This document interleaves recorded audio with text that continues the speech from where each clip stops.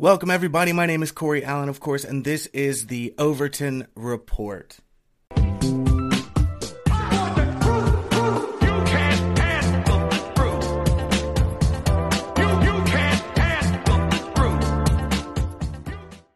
Thank you for joining us. I hope that everybody had a wonderful Easter weekend. I hope that you got to sit down with family, celebrate the reason for the holiday. I hope that it was good to you. And I hope that you didn't face too much BS from random leftists, either in your family or otherwise.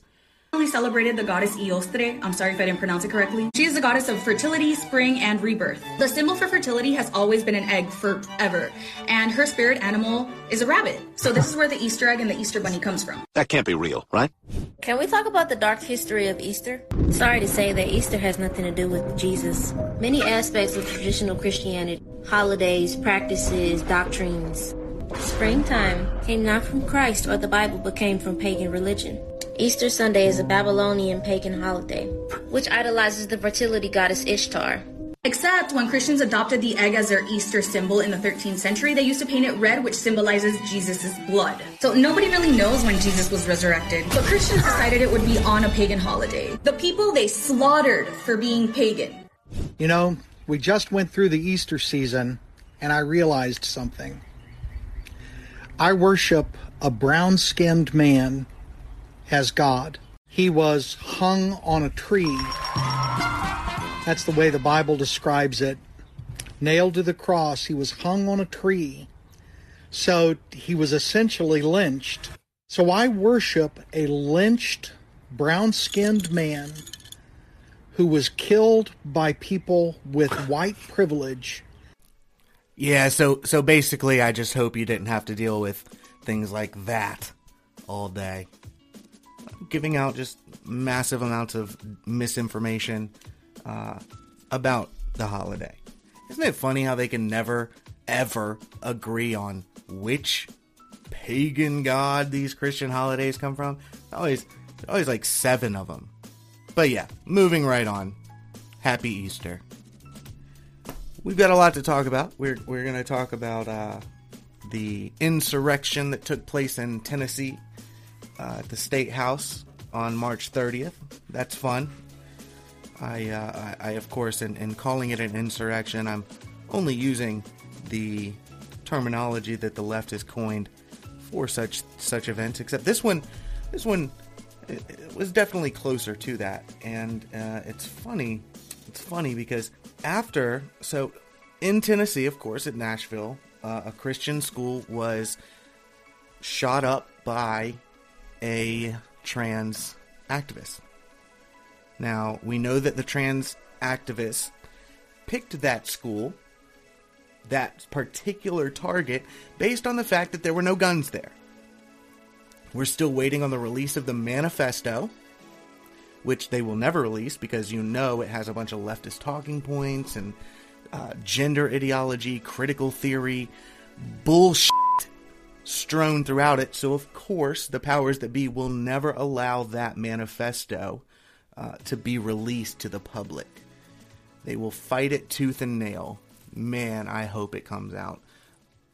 In that same vein, another trans activist was arrested for plotting a very similar event. There's a manifesto there too that we'll never see. But so this Christian school gets shot up, and of course, I don't know if you remember, but right when it happened, the left was going nuts. Oh, we got another right-wing white supremacist on our hands. We've really got to clamp down on these political ideologies, etc., etc. Until it started coming out that it was a trans gender ideologue type person. It's so confusing, you don't even know what to call him. Okay, so it's a trans man. And for the uninitiated into the new religion of gender and critical ideologies, that means it's a girl who thinks she's a dude. Okay? Taking testosterone, becoming very aggressive, very emotionally unstable, as often happens when these young people are injected with hormones meant for the opposite sex, that the opposite sex produces naturally in such quantities as they're injecting into these trans young people. Well, once that bit of information came out and the talk of a manifesto, a leftist style manifesto, was being broached, suddenly the narrative just immediately shifted to now they're mad at us for misgendering the murderer of children. They don't care that the children were shot. And they don't care that it was a politically motivated piece of domestic terrorism by a leftist. They don't care about that. One, it's you misgendered the person, and that's disrespectful. Listen. If you're intentionally misgendering the shooter from Tennessee, you don't actually care about the victims. You just want an excuse for your internalized transphobia. His name is Aiden. What he did is inexcusable. But your transphobia and misgendering of him is also inexcusable. Don't use this tragedy to try to excuse your transphobia. The trans community is already under attack with over 400 bills attacking our rights in the U.S. And two, the gun did it. It was the gun's fault. The gun did it by itself. So if you recall, there was a, quote, Trans Day of Vengeance all across the country planned for April 1st. And then this happened that week. And then on March 30th in Tennessee, that they used the momentum of that planned event throughout the country, tacked on anti-gun rhetoric, and went to the capital of Tennessee. They went to the State House. So now you've got hundreds of agitated leftist ideologues already really twisted in the head, right?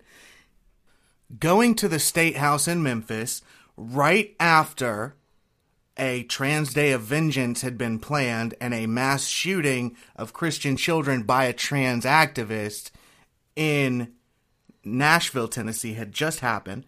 And they went there to complain about guns killing people on their own, right? And not only that, but it was literally this insurrection, as the left defines insurrection now, was led, not just attended, but led by 3 Democrat lawmakers, elected lawmakers. And we're going to talk about that in a second. One of those lawmakers is on film during the 2020 riots in Nashville, hitting people in the face through their car windows with those big rubber traffic cones while blocking traffic. These are the type of people the Democrats elect, and we keep putting the same weak Republicans in to, defend against them? No, it's not going to work. Now, if you go through the pictures, it's hard to find, especially on the mainstream media, it's hard to find any photos except for ones where people are holding signs. They're like, ban guns, am I next, and et cetera, et cetera. But if you look real hard, you'll see a lot of signs about the trans community there. So just another way, it's very similar to what the media did when we first started this, where Black Bloc Antifa was throwing frozen water bottles and hitting old women and children in the face in downtown Charleston at Marion Square. And the news just completely, they were filming the whole thing, and then the news just showed photos and video of those Black Bloc Antifa later on one knee with their fists up, claiming it was a peaceful event, etc., etc. That's literally what spurred us on to creating the Overton Report, because we saw what they actually did. We saw the children and a woman in a wheelchair get hit in the face with frozen water bottles. And then we saw the media talk about how peaceful and loving they were, right? So things like what happened at the State House in Tennessee, those types of things really they're really frustrating to me to see. So during this event,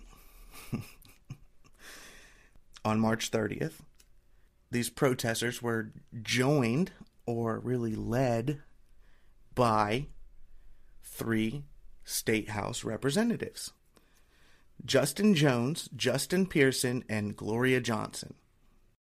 One of them grabbed a bullhorn and started screaming in the state house.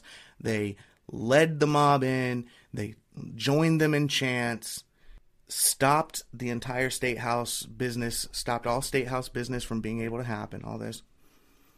And they were then stripped of their committees, and 2 of them, Justin Jones and Justin Pearson, were expelled from the House of Representatives. Gloria Johnson, she was able to retain her seat by 1 vote. But that's not where this ends. You remember, think about January 6th, right? January 6th was a protest, and there were by far hundreds of thousands more people than there were at this one. But it's a bigger area, a bigger place. At this one, almost every protester went into the state house in Tennessee.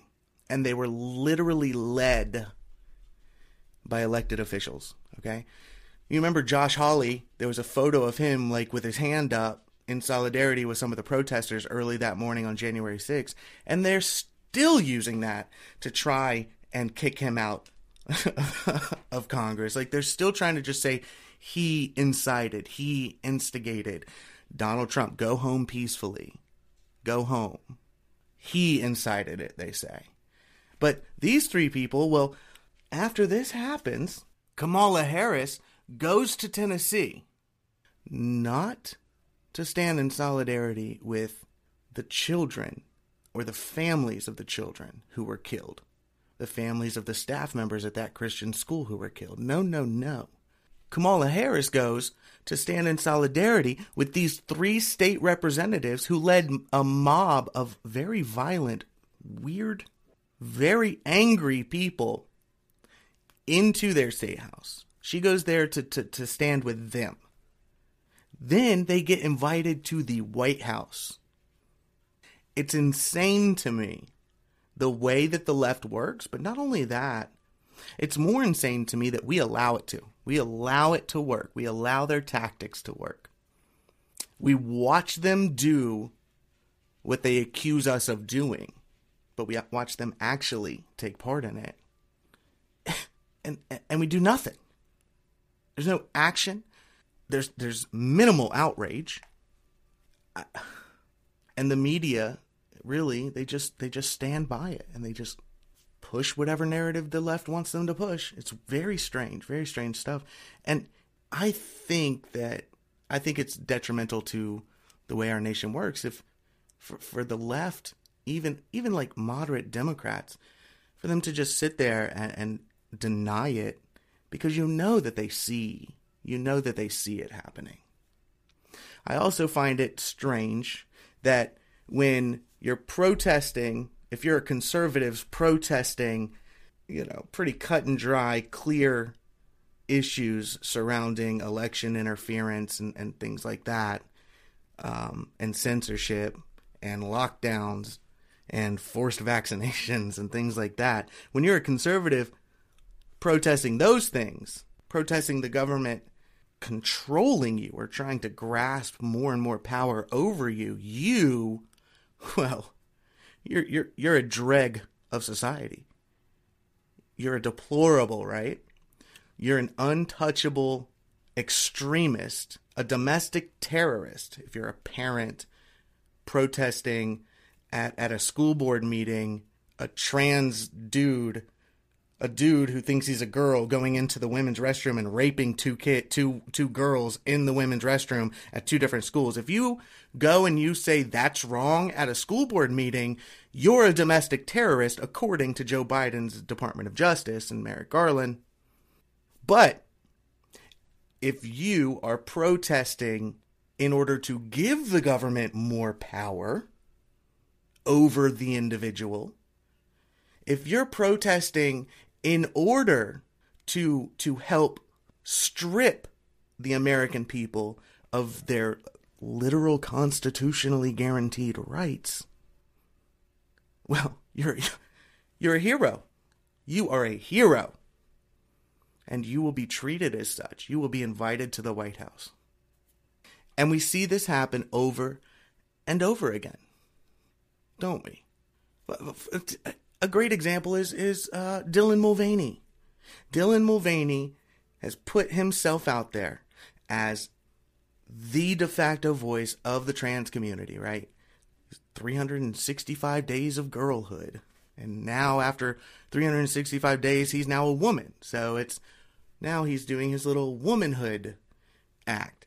If he gets invited to the White House for putting on this minstrel show of womanhood, and what is one of the major aspects of trans ideology when it comes to what they want to implement on the public? Well, they want parents to lose the right to have any say in their child's development, especially if that quote development includes hormone treatments, which is basically chemical castration of minors, which aren't happening, but really are happening, because it's like, why would we be able to force hospitals to stop doing something if they weren't doing the thing, right?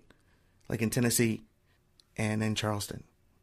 So yes, they were doing it, and they still are. I mean, don't let them lie to you. The Fenway Institute, go check that out. FenwayInstitute.org. They go all over the country and teach doctors how to get away with transing your kid. Videos, how to leave certain things off of their medical forms. So yeah, those things are happening. But also, one of the main aspects of trans ideology is to force you and me and anyone else to use certain language. Force us to speak correctly. So, another constitutional right that it's okay for them to protest in favor of demolishing. But if you have a First Amendment protest that's pro-First Amendment, well, you're domestic right-wing extremist terrorist, don't you know? And that's how it always is. The left has been using their power to socially engineer the culture. That's why everything is politics. Everything. Culture is politics now. They made it that way. They made it that way. And that's why they have to blame everything on some enemy, some conservative or right-wing enemy. That's why the media in Charleston and the leftists on the school board have been attacking Ed Kelly because he's an outspoken conservative. And they can't allow conservatives to know that we do have a voice and that we are the majority. Because if they let us know, if they allow us to know that, and if they allow it to happen without coming hard down on us and punishing us and lambasting us and trying so hard to ostracize us, if they don't do that, if they allow our ideas to just be in the public square, we always win. We will win. Our ideas are right. Correct. So they can't allow our ideas to flourish. They can't allow us to make the argument that men are men and women are women, because if they do, then their argument is seen for being as dumb as it is. So that's why they have to shout you down. That's why they can't let you speak. That's why they will use the full force of the government and any other avenue, any other institution or threat of force to silence you, not to debate you, not to debate ideas, but to stop ideas that they don't like from being heard in the first place. That is the common thread through almost every single Democrat and leftist issue today. One example of them using every single piece of power at their disposal to silence and destroy us, well, just at the end of last week, the Department of Justice admitted that of the 13 members of the Proud Boys that were involved with January 6th, more than 8 of them had been paid by the FBI to provide the government information about the group. Think about this. This is the same thing that happened with the Oath Keepers. These are the two groups that they have demonized in order to say we're all terrorists, right-wing extremists.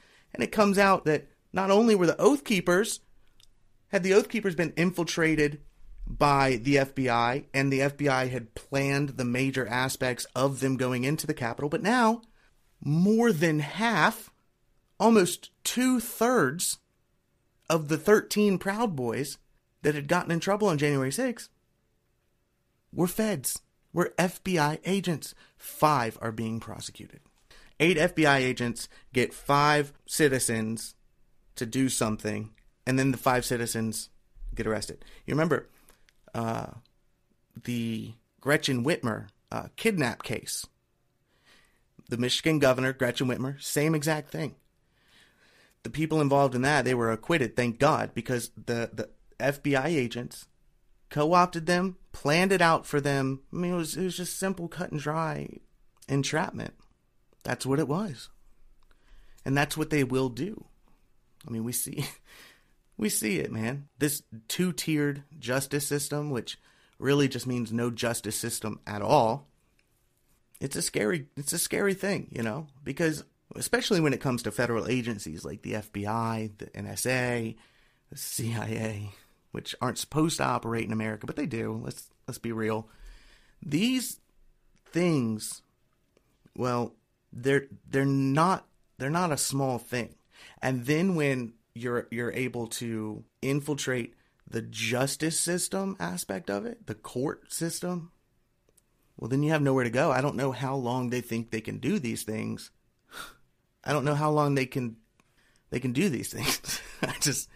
But that's what happens when their plan is to destroy the faith in the institutions, because their goal is to rule over the ashes once we fall to China.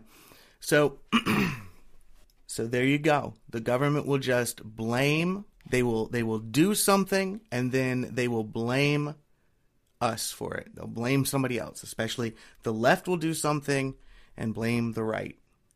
Which is exactly what happened when it comes to Joe Biden blaming Donald Trump for the Afghanistan withdrawal issue. When 13 service members died because Joe Biden made a big ticker tape parade letting everybody know what day they were going to be withdrawing from Afghanistan, and then just did it, no plans, left all the weapons there, which they're using, by the way, single-handedly recreated Al-Qaeda, basically, and ISIS. Donald Trump had taken ISIS out. It was gone. Joe Biden basically rearmed the entire region with American weapons, allowed 13 service members to die, then blames Donald Trump for the withdrawal and the deaths. From the New York Post. As National Security Council spokesman John Kirby took questions from reporters about the 12-page document released moments before he met the media, President Biden himself slipped out the front door of the White House to a waiting helicopter departing Washington to spend the Easter holiday weekend at Camp David. The 12-page review blames President Donald Trump's administration for pledging to the Taliban that the U.S. would leave Afghanistan by May 2021. A move that supposedly left his successor no option but to pull American forces out. In fact, the deal also gave the U.S. the right to withdraw from the accord if Afghan peace talks failed, which they did. So, for those at home keeping score, the 12-page document blames Donald Trump because Donald Trump's administration pledged to the Taliban, the new and improved Taliban that we were working with, to give them some power in the government, right? That the U.S. would leave Afghanistan by May 2021. And that was part of the Doha Agreement, okay? But that deal gave the U.S. the right to say never mind if Afghanistan peace talks had failed. surprise, surprise, the Afghan peace talks failed, meaning that we could have stayed and done it in a more orderly fashion and at least gotten our equipment, because God knows we're about to need it. With people like Lindsey Graham going on Face the Nation saying we need nuclear-armed submarines first we need to rearm our submarines with nuclear weapons and then put them in Taiwan to stop China from blockading it. So yeah, we could probably use some of those weapons that we just gave to people who hate us right about now. But still, blaming Donald Trump. They can't help themselves. If there's any group that is doing as much as possible to help Donald Trump win the 2024 election, it is the Democrat Party. It truly is. There's nobody doing more work on behalf of Donald Trump's candidacy than the Democrat Party, these clowns. An interesting tidbit about this little this 12-page document. The name Trump was mentioned in that document 14 times, while the word accountable was written just once. And even then, according to the New York Post, the word accountable is not in reference to the United States or the Biden administration taking responsibility. So it's not about them saying we are accountable. It's all just, everything is orange man bad with these people. So moving on now into a couple of South Carolina issues. Something that kind of caught me off guard the other day. I got a call from a friend, and he was almost inconsolable. He's been working along with a lot of other people on a bill in the South Carolina State House, and the sole intention of this bill is it's for family court, and it's to presume that both parents should have equal time and access to their children, both father and mother. Now, in the real world, in South Carolina, the mother is definitely assumed to be the primary caregiver, okay? So we've seen this over and over again. We've seen the fathers just get screwed over time and time again. We've seen just some of the most insane things happen with good fathers and bad mothers, or good fathers and good mothers. So basically this bill, it's very simple. It's got sponsorship from the leaders of both parties in the House, among dozens of other people, both Democrat and Republican, because it's a good bill. It's very simple. It just says to amend the South Carolina Code of Laws by amending section 63-15-220 relating to parenting plans, so as to create a rebuttal presumption that it is in the best interest of the child to spend approximately an equal amount of time with each parent when both parents are willing, able, and fit. Okay? So this bill was brought up for what is called a unanimous consent. Now, a unanimous consent is a pretty simple procedure. Basically, you could set it up to bring the bill up from a committee, make a motion for unanimous consent. If nobody objects, then the bill will pass without discussion or anything like that. So usually they do it for, very simple bills. I say usually, sometimes they do it for some really pretty shady things. But on the South Carolina State House floor, we wrote a few days back, this bill was presented for unanimous consent. But Charleston, South Carolina area Democrat Spencer Wetmore killed it. She objected. This lawyer objected to the bill passing with unanimous consent. So the real question there is why? Nobody seems to know why she would do this. Some people in the comments had their own ideas. One person said that she's spent her entire political career building a coalition of feminists and women's rights. Oh yeah, she is a far left Democrat. I thought the Charleston SC might have spurred you to that conclusion, but just in case, because we do have a couple Republicans now, because we've been so hard at work in Charleston trying to fix things. But yeah, she's a leftist, she's a Democrat, and I think there might be something to be said for that. Because if there's one thing that feminists hate more than having kids. It's allowing fathers to see their kids. So, yeah. So that makes sense. It could be that.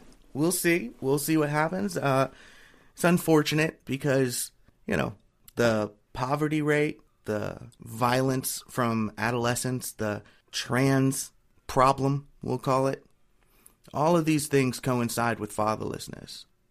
And it is a proven fact that having two parents in the home, or at least two parents with equal access and equal time, as far as, reality allows, is one of the biggest contributing factors to the success of a child. Whether that success is their ability to read on grade level, which in South Carolina, more kids are illiterate than are literate in South Carolina because of our amazing teachers that are definitely not leftist ideologue activists. Definitely not. And it's a problem, because there's so many good teachers out there, and even then, their hands are tied. I was just talking to a teacher today who got fired because she wouldn't manipulate the grades of her math class so that all of them would pass. Like, that's what we're dealing with here, But the fatherless rate has caused so many societal problems. So I don't understand why the family court system wouldn't want to allow fathers equal time if they deserve it, of course. So we'll follow that through. We're going to talk to some people about it. We'll see where it goes.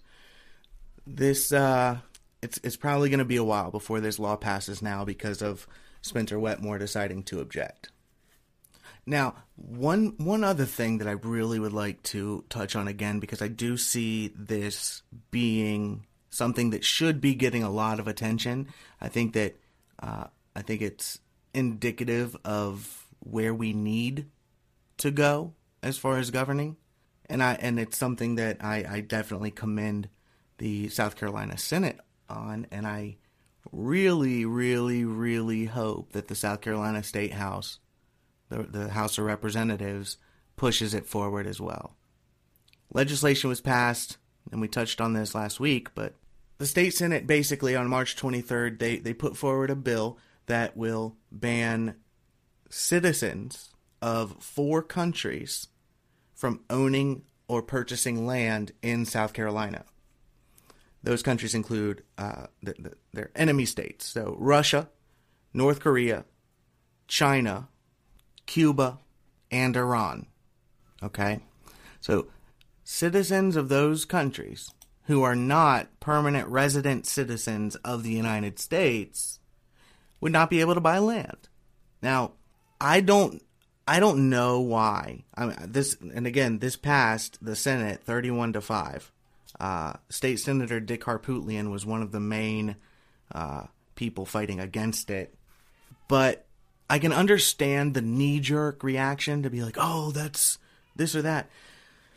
They're right. But those rights are for citizens of America, first of all, which is why citizens of America who are of that descent or from or born in any of those nations who are citizens of the United States, it doesn't apply to them. But we have to understand where we are.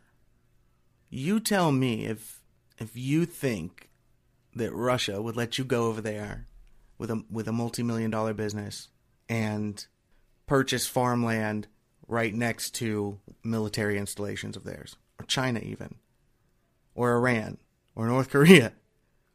So we have to understand that these countries, they don't operate in a free market, individual citizen owner type situation. They don't do that.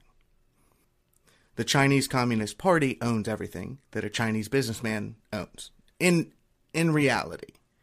So they will allow the Chinese businessman, who has to be a member of the CCP, remember, to be successful and to reap some of the benefits from that ownership or whatever. But if the time comes, when the time comes, the Chinese Communist Party asks that businessman to do anything, and that businessman must comply.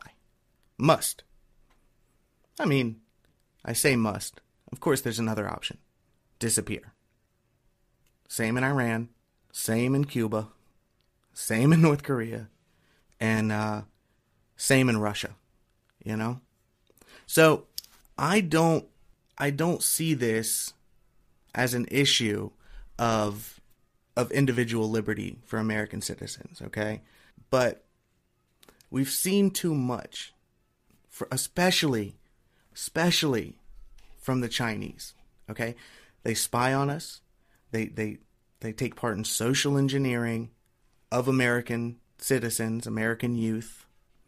They are purchasing up millions of acres of farmland all over the country, taking control of food, using, and they're able to do that because they're able to use the power of the Chinese state and all of those resources, pick up a little CCP puppet businessman and use that little puppet to take ownership of American farmlands, American mines, American manufacturing companies, or manufacturing companies in America, holding companies. They're using the power of the state to do that, right? It's not individuals. It's not like Jeff Bezos owning a company, right? It would be if Jeff Bezos owned the company because America, the state, put him in control of the company. That's the way it works there. So I know a lot of people are clutching their pearls about this recently, but I'm cool with this. I mean, look, we just had India making a deal to deal in rupees and Chinese yuan. We've got Saudi Arabia doing the same. We got Brazil. Mexico is even going to China now for help with the influx of fentanyl. At the behest of the American government, we told them to go to China for help. So I don't know how anybody can make an argument that they're somehow acting in good faith and we need to allow them to. I mean, they're not. I guess, you know, my question would be, would you have a problem with Nazis owning production companies and having control over, I don't know, the plants that were building American airplanes for World War II?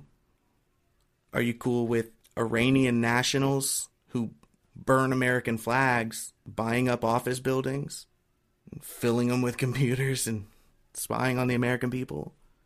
Because that's what they do. And I don't really see a problem there. And I mean, don't forget, the Chinese Communist Party just sent a spy balloon all the way across America that was shot off the coast of South Carolina, and it's now been completely confirmed that they were in fact gathering intelligence on our military installations. It's like, if I have an open door policy at my home, for example, right? Nobody has to knock. They can come in whenever they want, etc., etc. That doesn't mean that I have to let the guy in who has been telling everybody he wants to kill me. Right? I don't have to let him in just because I have an open door policy. I think it's like kind of inherent, like my open door policy is for friends. Friends can walk in. But people that want to kill me, no. Sorry, you're not allowed. I'm not going to help you destroy me. It's like, oh, look, there's a guy with a drum of gasoline and a Zippo lighter rolling it up my sidewalk, about to walk in the door and light it up. Well, no, you've got an open door policy. You got to let him. You got to. You don't got a choice. Yeah, I do. Yeah, that's not happening. I'm not. Go home. Go to Canada. They'll let you. They've let China do basically everything to them. Go to Canada. We don't need you.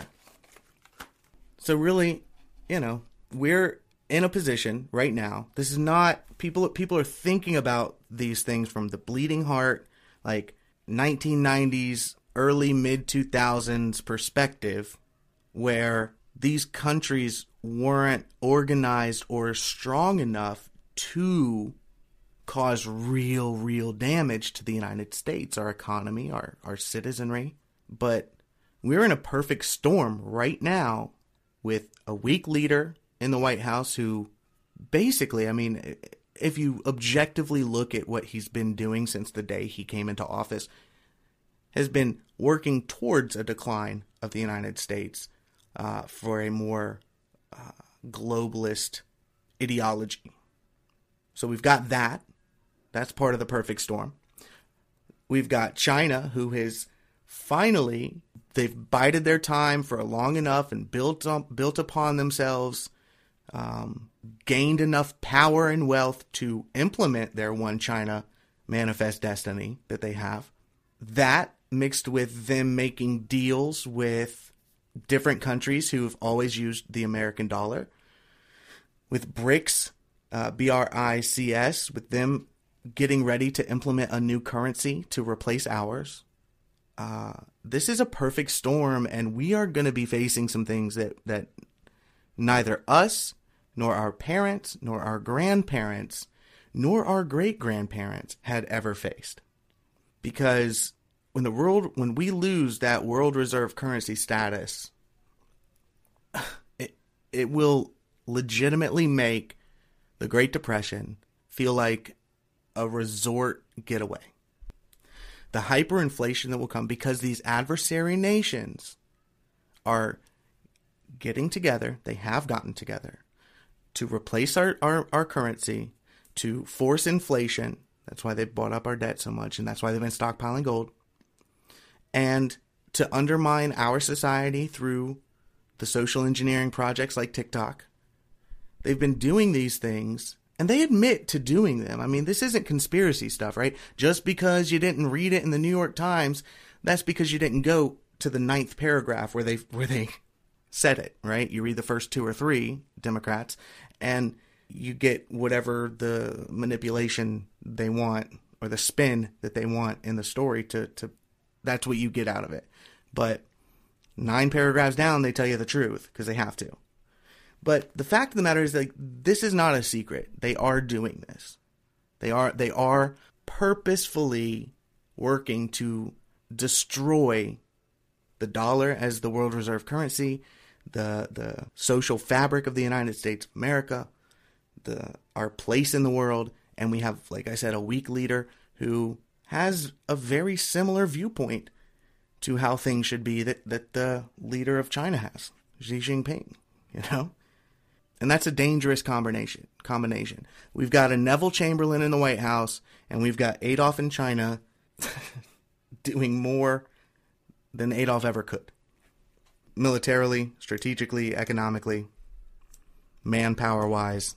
So I don't understand why we have to play nice with CCP members in America and give them our land and give them manufacturing companies and all of these businesses that otherwise could be owned and operated by American citizens or friendly nations at the very least. I would rather American citizens. But why do we have to do that? And I'm going to need a very compelling argument before I buy into something like that. And of course, you're seeing Democrats and leftists in South Carolina already talking about this being xenophobic and bigoted and racist and all the other. And how do they do that? Well, the same way they always make that argument. They lie. They're lying about it. They're completely ignoring the fact that it has no effect on people who have those nationalities as their ancestry, right? Your parents are Chinese, your grandparents or Iranian. It has no bearing on that. And if you are a citizen, a permanent citizen, or a permanent resident alien of the United States, it doesn't apply to you either. So it's like, yeah, if you got like a 3-year green card, you're not allowed to buy an office building. You can still own a business, right? So like, you can still own the shop, but you just can't own the building the shop is in. So of course they're just painting with that broad bigot brush that they've got and doing what they always do, manipulating the truth and allowing our nation to be destroyed from the inside out while stripping our rights from us and our ability to defend ourselves. So I know that this might rub some people the wrong way, but I just don't care. I don't care. because at the end of the day, I know how these countries operate, and I know that they don't operate the way that the United States operates. If somebody leaves the U.S. and goes to another country and builds something and buys land, they're not doing it on behalf of the state, right? America can't go over to that guy and say, hey, this land, we're going to need you to, put some weapons on it, or we're going to need you to do this with it, or it's ours now. The American government can't do that. But the Chinese government, the Russian government, the Iranian government, the North Korean government, the Cuban government, not only can they do that, they do it often. So, I don't know. And they hate us. Straight up. They want us to fall. These people, man, that they sit here and they think, and I'm talking about these people like Americans, like the American left, they sit here and they think, who cares if we lose global reserve currency status?